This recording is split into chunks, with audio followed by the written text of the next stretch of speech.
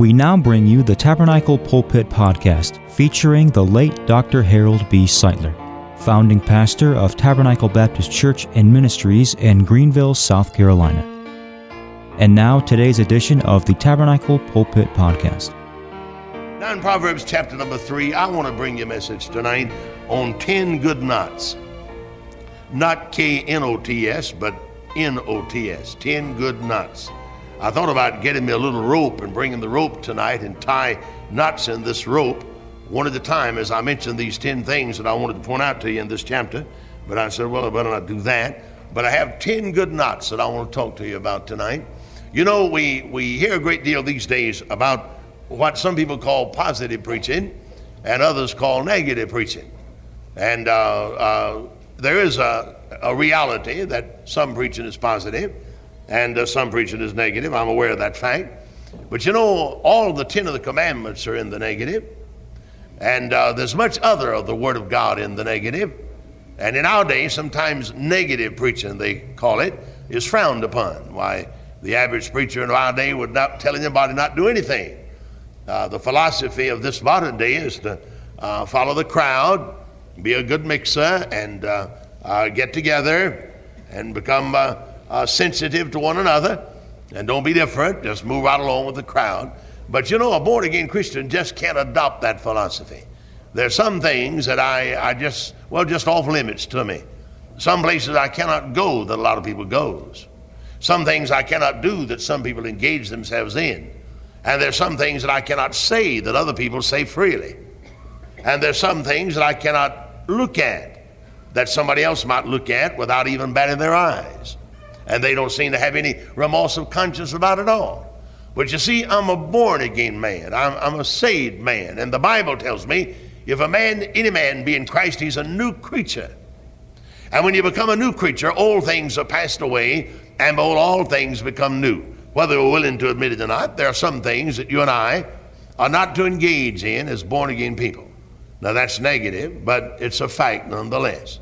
And I don't mean to be negative necessarily in my preaching. I'm simply trying to tell you a fact. And I'm going to find 10 of these negative things in this chapter of the Proverbs that I think I ought to point out to you. You might have them already underscored in your Bible. I have preached from them before, I think, down through the years. But if not, I'm going to do it tonight. 10 knots in your life and in my life as I find it in this particular chapter. Now let's get right into them. In verse number 1, we find the first of the 10 that I wanted to point out to you. Now the only motive I have in bringing the message, of course, is to produce sanctification in your life and to produce holiness in your life and to help you find the center of God's will in your life as well as for my own life, you see. When I preach, I preach to myself. The same Bible that speaks to you also speaks to me. And the same gospel that sanctifies you sanctifies your pastor. And the same gospel that pushes you on in the work of the Lord pushes me on in the work of the Lord also. God has only one message, and the same message fits everybody that hears it proclaimed. And so I'm preaching to myself, and I'm preaching to produce sanctification and holiness and obedience in the life of each one of us in the building tonight. You know, it's a tragic thing that many say, Lord, Lord, and yet do not the things that I say unto thee. And the Bible says, many there shall be in that day that shall say, Lord, Lord, have we not done this and that? But the one thing that they fail to do is the thing that God commanded that they do. And not everyone that saith, Lord, Lord, will enter in, but he that doeth the will of my Father which is in heaven, that's the man that's going to enter into or does enter into the kingdom of heaven. Many will say otherwise, we've done this or the other. But the important thing is, have we obeyed the Lord? Have we obeyed the scriptures?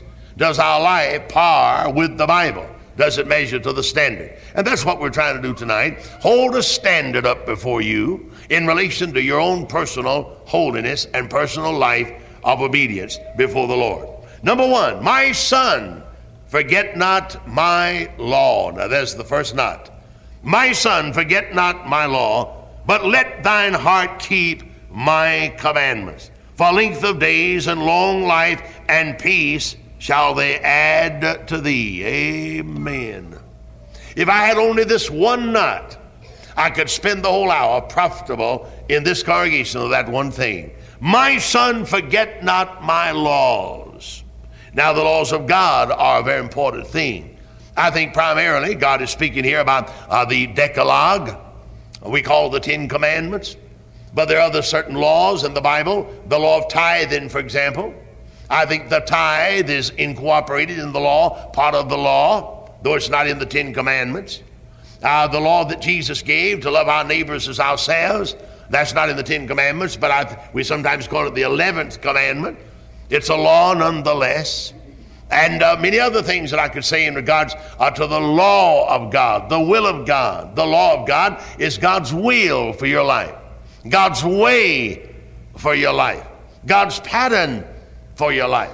And so the wise man of the Bible said, my son, forget not my law. And how important it is that you and I remember the law of God, to walk obediently thereunto. Now, I say that to hasten to say that we're not saved in that fashion. But you know, the text doesn't say my sinner brother or my sinner friend keep my law and obey my law. But it says, my son, don't forget God's law. Forget not my law, my son. Now, we're not saved by keeping the law. There never has been anybody saved by keeping the law. But we that are saved by God's grace are not to discount the law. I'm told in the book of Romans that the law is good and holy. And since the law is good and holy, then my son, forget not my law. And it's a very foolish thing for you to set aside that which is clearly prescribed and demanded of God in the Word. A very foolish thing to set that aside and say, I'll do as I please, and I'll be what I want to be, and I'll not become regulated or controlled by God's law. I'll be a law unto myself, and I'll do what I please to do. That's a foolish thing, rebellious attitude, and a wicked thing for a man to become engaged in. My son, forget not my law. Now I want you to know what else the wise man says in that verse. But let thine heart keep my commandments. Why? Because of length of days, because of long life, because of peace, shall they add to thee. Now, you have three things that you can reap by keeping the law of God, by obeying the word of God. And all three of these things are desirable. Number one, long life. Number two, we can enjoy peace. And number three, length of days. We can have length of days. Three great benefits from keeping God's law. I sometimes wonder how many thousands of people have died prematurely. I mean, not every man, don't misunderstand me now, not every person that dies in their 20s or 30s is necessarily out of God's will. I couldn't say that. I wouldn't say that. I don't think that at all. But I don't think anybody could deny the fact that there have been literally thousands of young men who died prematurely, who could have lived a normal span of life had they not been so rebellious as to set aside the commandments of the Lord. They become wild and rebellious, and they ignore the church, they ignore the Bible, they mock at religion, and down the road tragedy catches up with them, and their lives are snuffed out. Sometimes at the very prime of life they die and are buried. Now, as a result of keeping God's law, these three benefits can be yours: length of days and long life and great peace. And I need that, brother. I want that. I don't want to die. I want to live as long as I can live. I know I have a better world awaiting, and I have a home on the other side that's waiting for me. But I'm not too anxious to inherit it right now. I'm going to inherit it when I come to die, but I'd like to live the span of 70 if God be pleased, and even 80 if God be pleased. My mansion can wait. It's not going to disintegrate or rust to become moth-eaten. It can wait on me, and I have a long time to use it when I do arrive. And so I'm not in a hurry to go. I want to stay here as long as I can. I enjoy living at number 8 East Lee Road, and I enjoy pastoring at Tabernacle Baptist Church, 3931 Whitehorse Road. So I'm not in a hurry to go to heaven at all, you see. And one way to assure me a long life, length of days, and great peace is for me to forget not the law of God.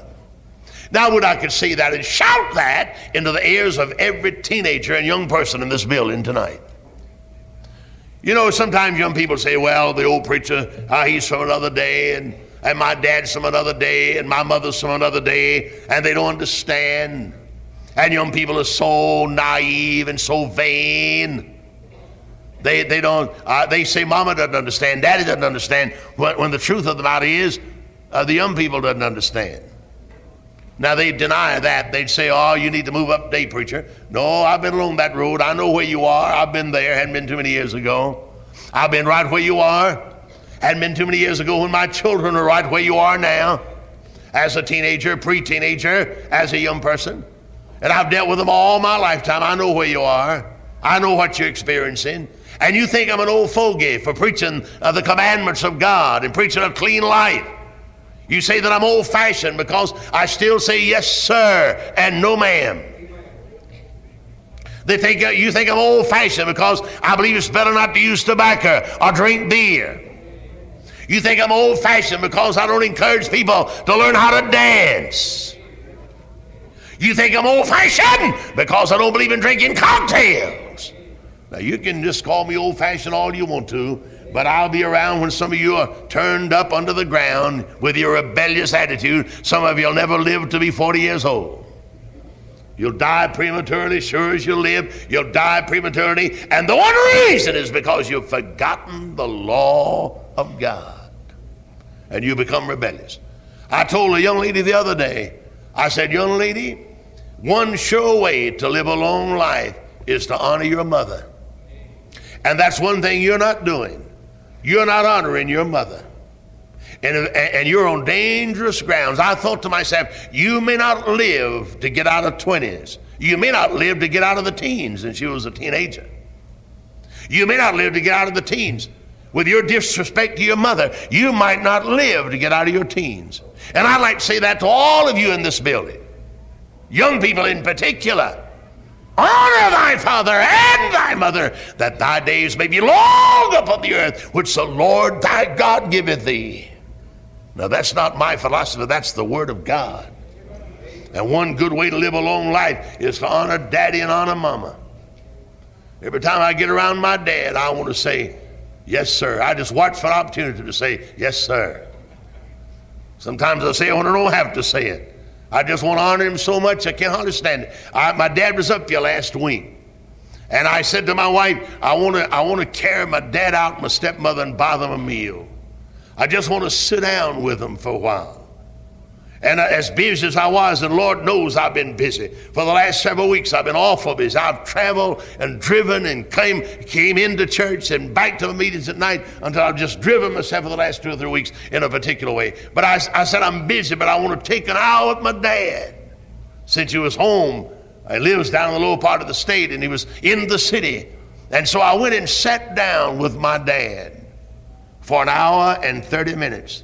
The first time I'd sat down with him an hour and 30 minutes since my mama died 7 years ago. And I'm not bragging on that. I'm ashamed of that. And the reason that's so is not because I've been fishing or playing golf. It's because I've been preaching the gospel of the grace of God. I wouldn't disrespect my dad to that degree, but I wanted just to sit down with him for an hour and a half. You don't have any objections, do you? I wouldn't think so. Nobody would object to a boy doing that. I felt that I wanted to honor my dad. Honor my dad.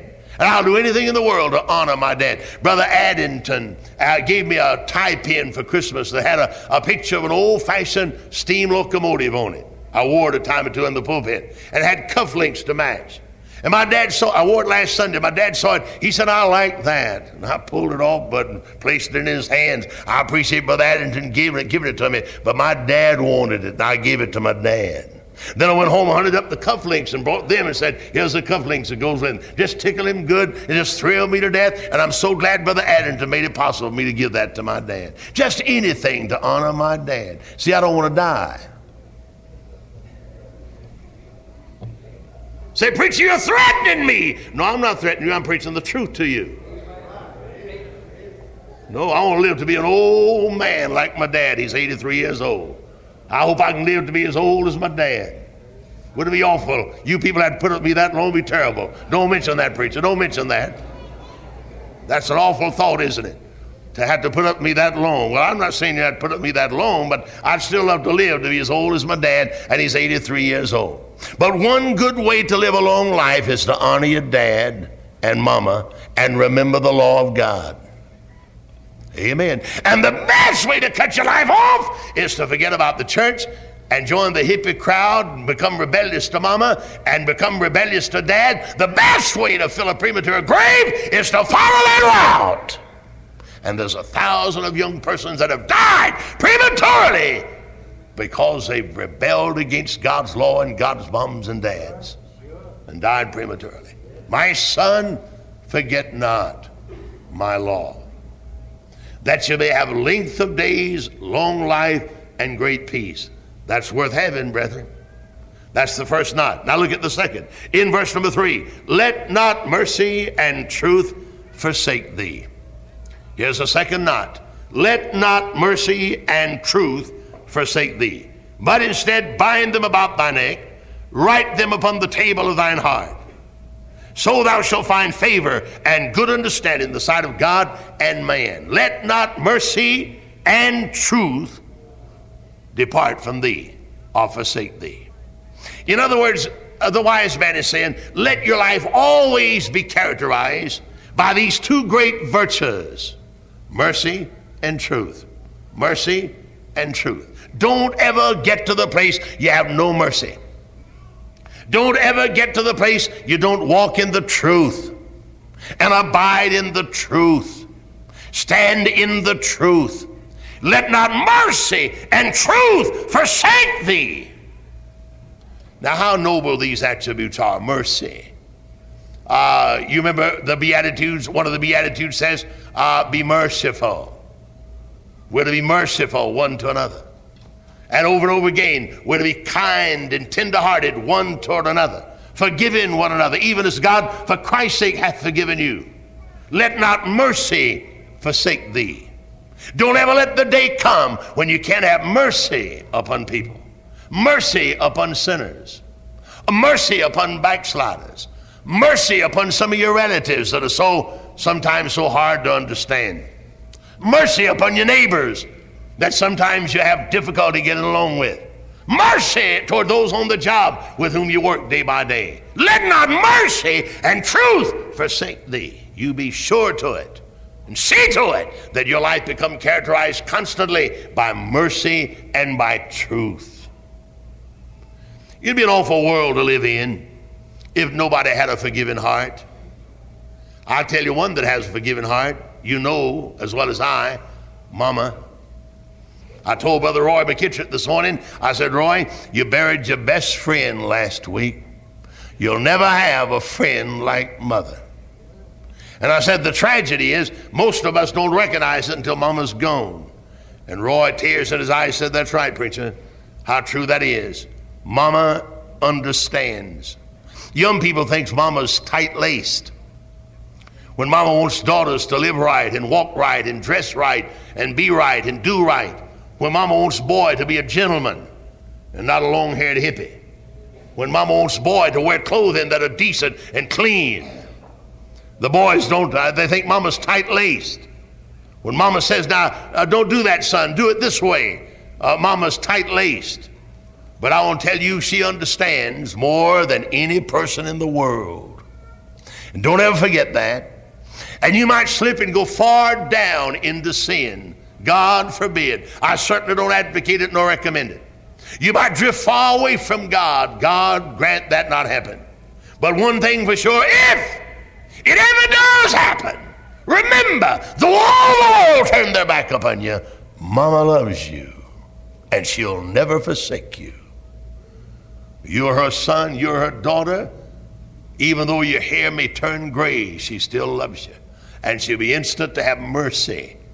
Now, would to God every man had the mercy of Mama, and every boss man had the mercy of Mother, and every church member had the mercy of Mother.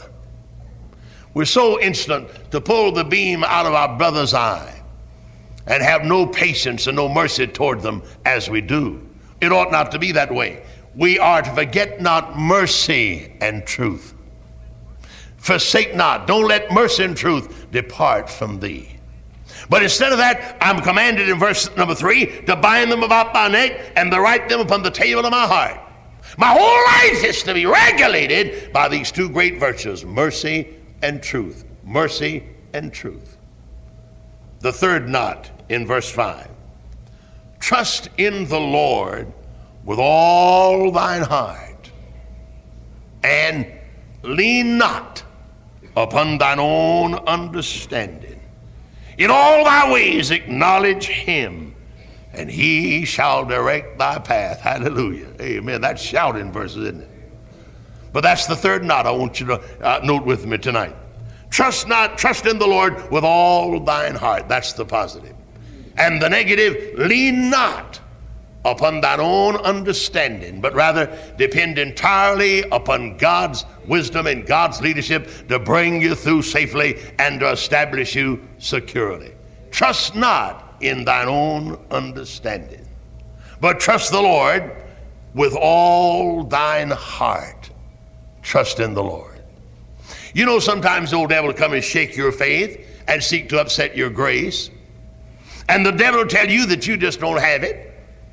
Brother so-and-so has it, Mrs. so-and-so has it, but you don't have salvation. And he says that so convincingly. And he puts forth his arguments, 1, 2, 3, so convincingly until if you're not careful, you'll agree with the devil and wind up doubting your salvation. You say, where's my grace and where's my faith? You better watch this verse. Trust in the Lord with all thine heart. Just trust in the Lord. Let come what may. Trust in the Lord. Trust in the Lord. Though darkness, though despair, though doom, though gloom, let come what may, trust in the Lord with all thine heart. Oh, what an exhortation that is. And I bring that to you tonight. Whatever tomorrow may hold, trust in the Lord with all thine heart.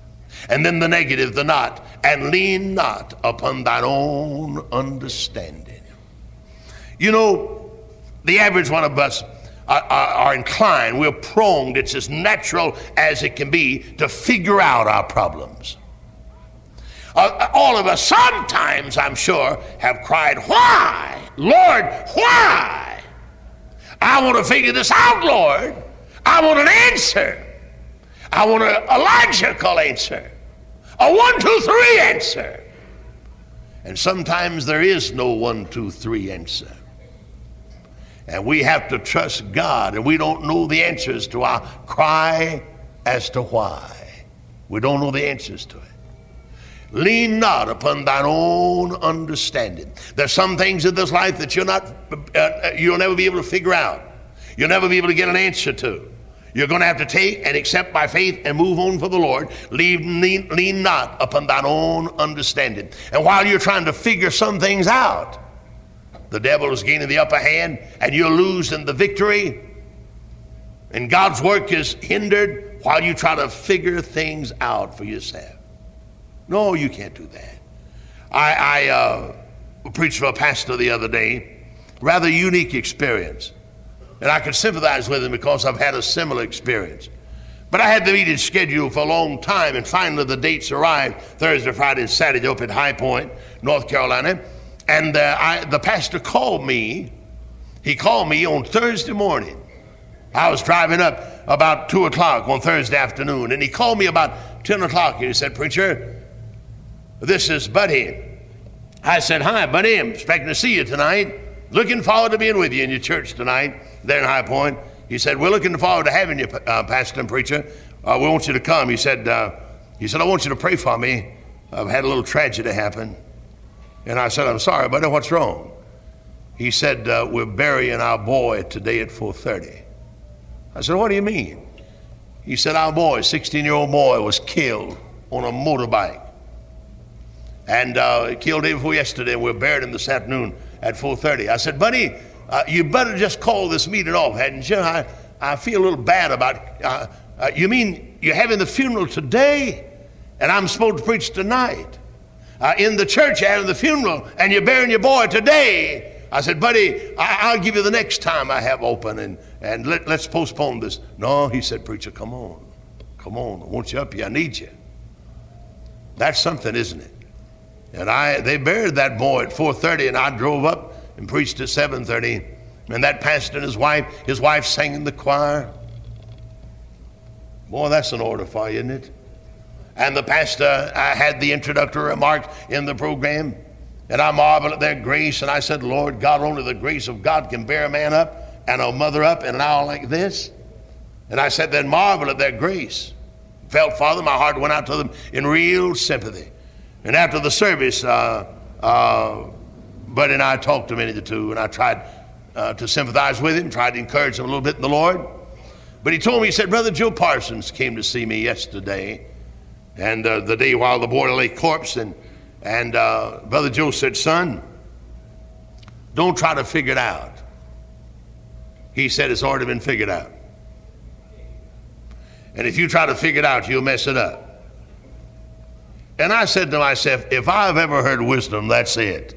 Joe Parsons. We all know Joe and love him. And he's an old man in his 70s. What great words he said to that young preacher. He said, buddy, don't try to figure it out. It's already been figured out.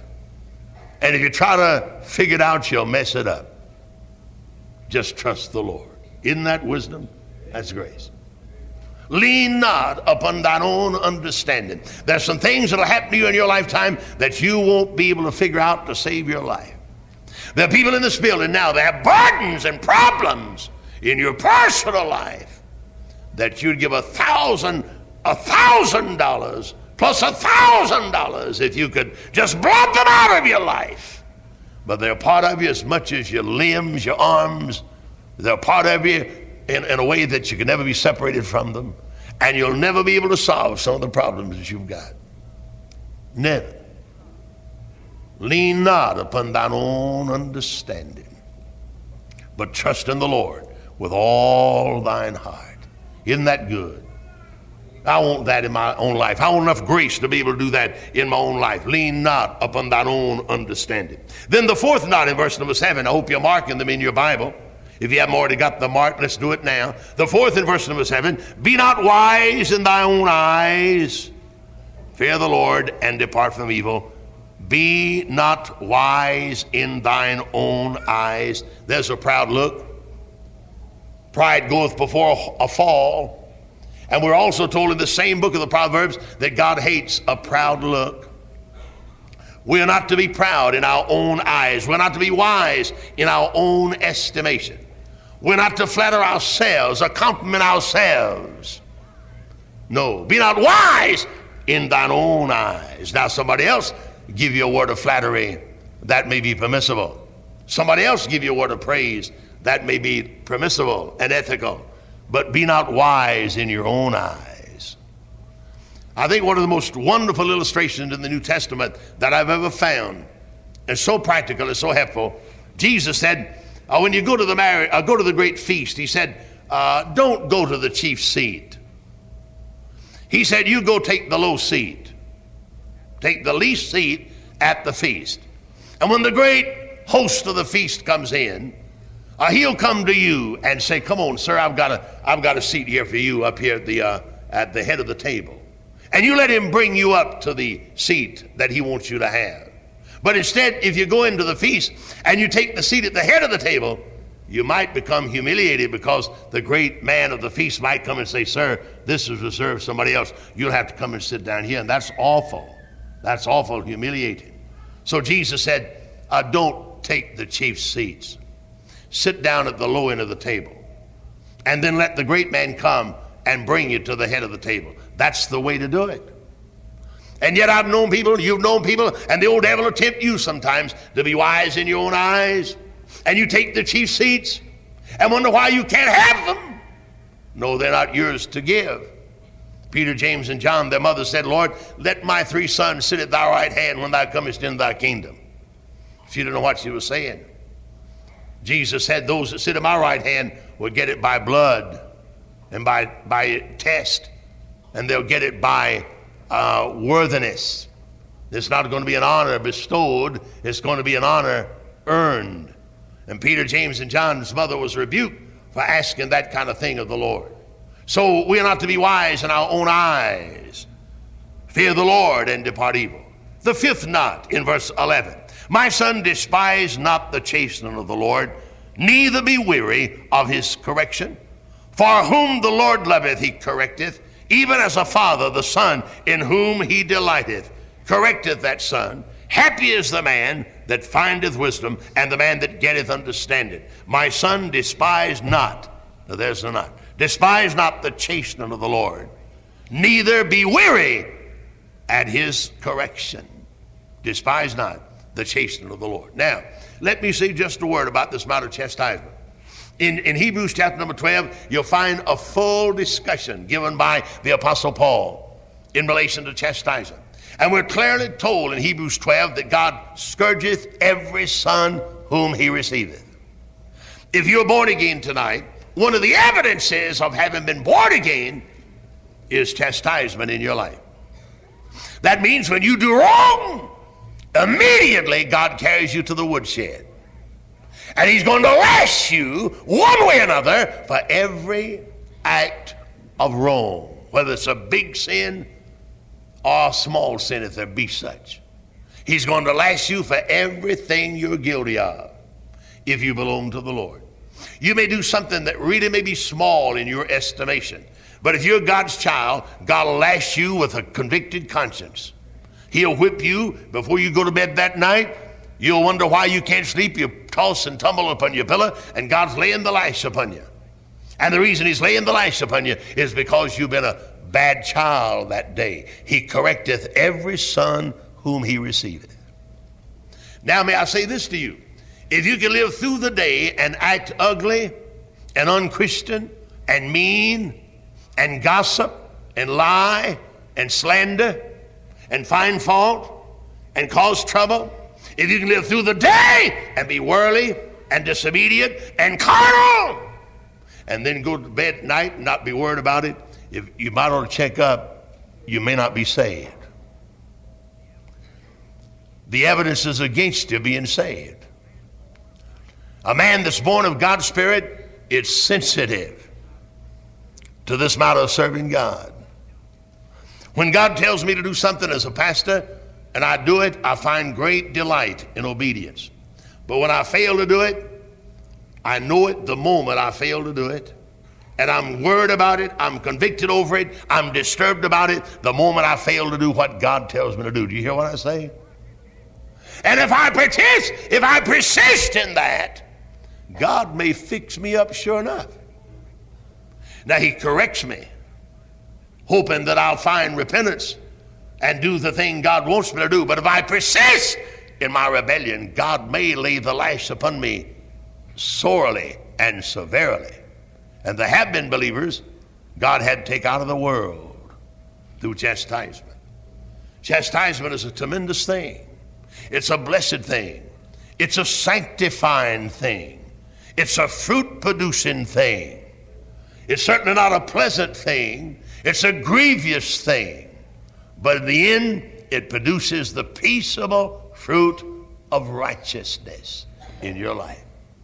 Now, you can say what you want to. One of the reasons that I am what I am tonight, and I'm not much, but one of the reasons you are what you are, and I guess you'd want me to add, and you're not much either, is because we are afraid of chastisement. And you better be afraid of chastisement. Now, the psychologist, the educated man in our day would frown at that. And the educated preacher would frown at my saying that to a congregation of 1,000 people here tonight. While the educated preacher would say, don't ever say a thing like that. The liberal preacher would say, that's a negative approach. I wish you could read a letter that I have on my desk. I think I'll bring it out tomorrow night and read it to you.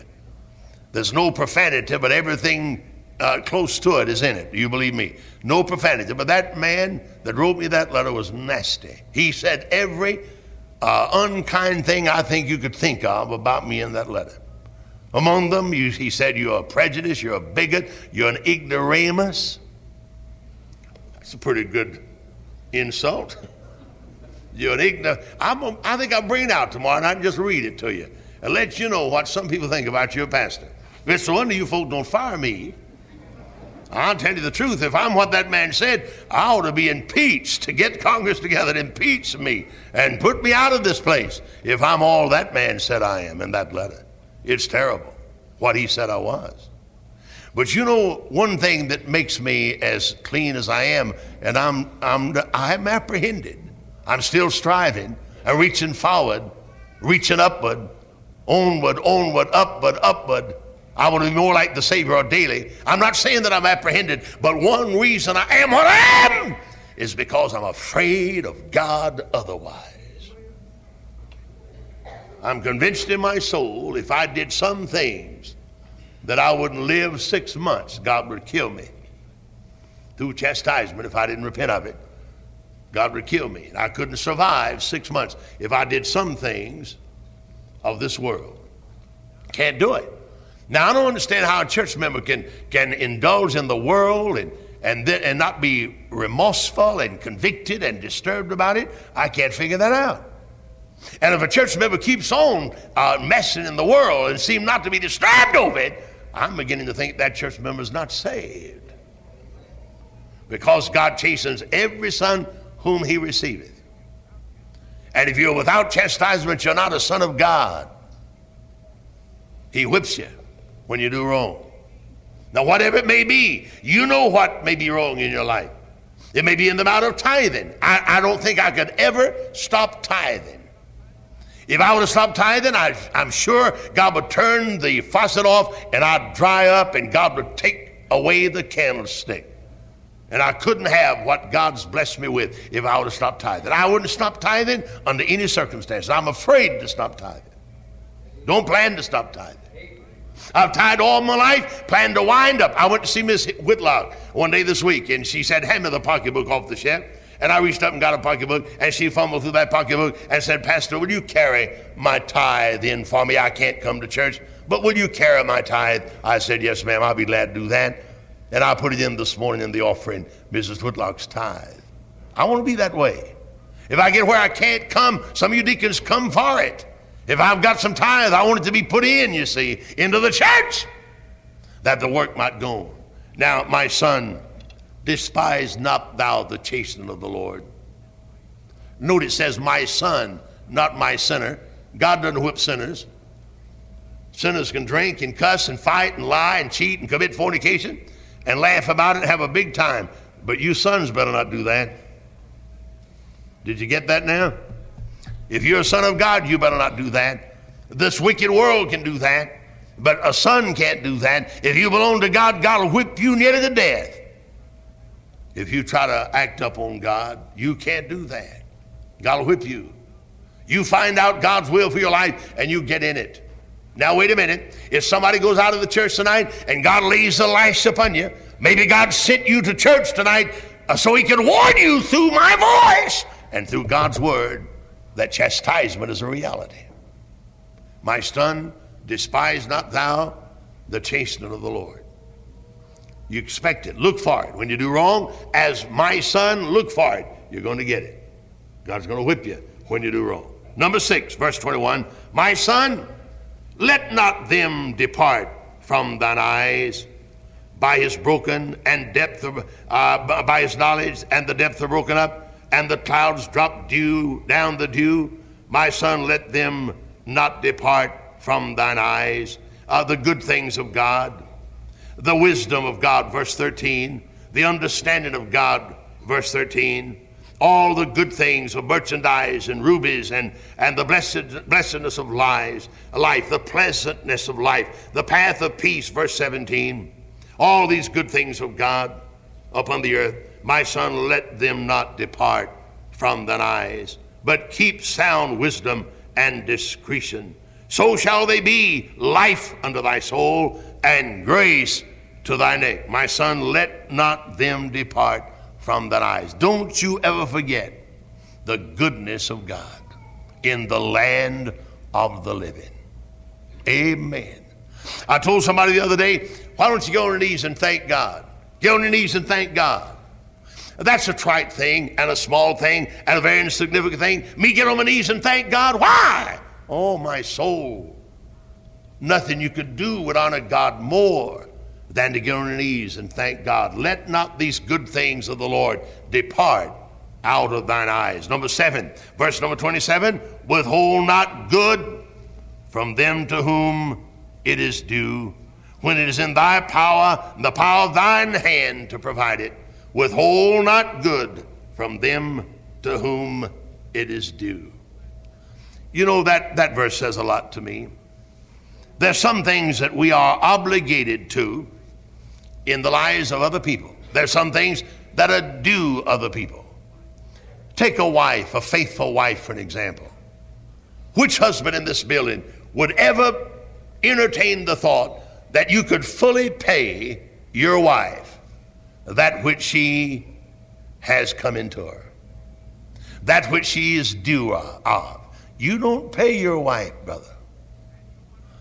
And you are not to withhold from your wife the things, or anybody else, in fact, the things that are due to them if it's within your power to provide them. There are a lot of things. You owe a lot of things to a lot of people. I talked about my dad a while ago. When could I ever pay my dad? When could I ever pay my mother? When could I ever pay some of you?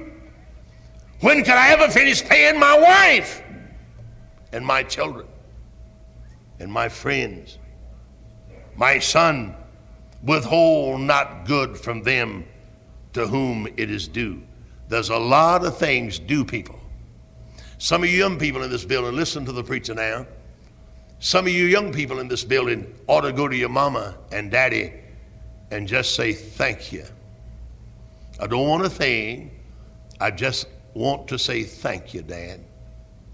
Thank you, Mama. Some of you in this building might ought to go to one of the deacons of our church, to whom honor may be due, and say to some good deacon, we appreciate you. You have been a pillar in our church, and we appreciate you. You've been steadfast and unmovable, and we appreciate you as one of the leaders of Tabernacle Baptist Church. I think there's certain things due some of these men. Amen. Some of you might ought to pay that which is due to some singer. The Tyler Trio that sang a moment ago, the Faith Trio that sang a moment ago, Brother Melvin that sang the solo so wonderfully, so that Brother Don who sings so wonderfully, and the other groups that sing in our church. It might be that God would expect you to say a word of appreciation to whom it's due, especially if it's within your power to pay it. Now you can say that, you can do that, and withhold not good from them to whom it is due. And if God puts it upon your heart to say thank you, if God puts it upon your heart to say we appreciate you, then don't withhold that. You know, when you come to die, you'll not smell the roses on your casket. And they may cover your grave a foot thick with beautiful flowers, but you'll not smell a one of them, nor see them, of course. You're dead. But I'll tell you something you can do before death invades and takes away a loved one. You can say thank you. You can say I appreciate you. You can say may the Lord bless you. And I believe if I was you, I'd render what's due along that line. Amen. Amen. You know, a thank you is one of the most wonderful things in the world. Mothers ought to teach their children to say thank you. When somebody is kind, children ought to say thank you. Pastors ought to teach their people to be appreciative people, to say thank you, sir. Thank you, sir. And you ought to teach yourself to be courteous and thankful and expressive. My son, withhold not good from them to whom it is due, if it's within your power to discharge it. Now move on, number 8, in verse number 29. Devise not evil against thy neighbor, seeing he dwelleth securely by thee. Devise not evil. Don't scheme against your neighbor. He's your neighbor. Devise no evil against your neighbor.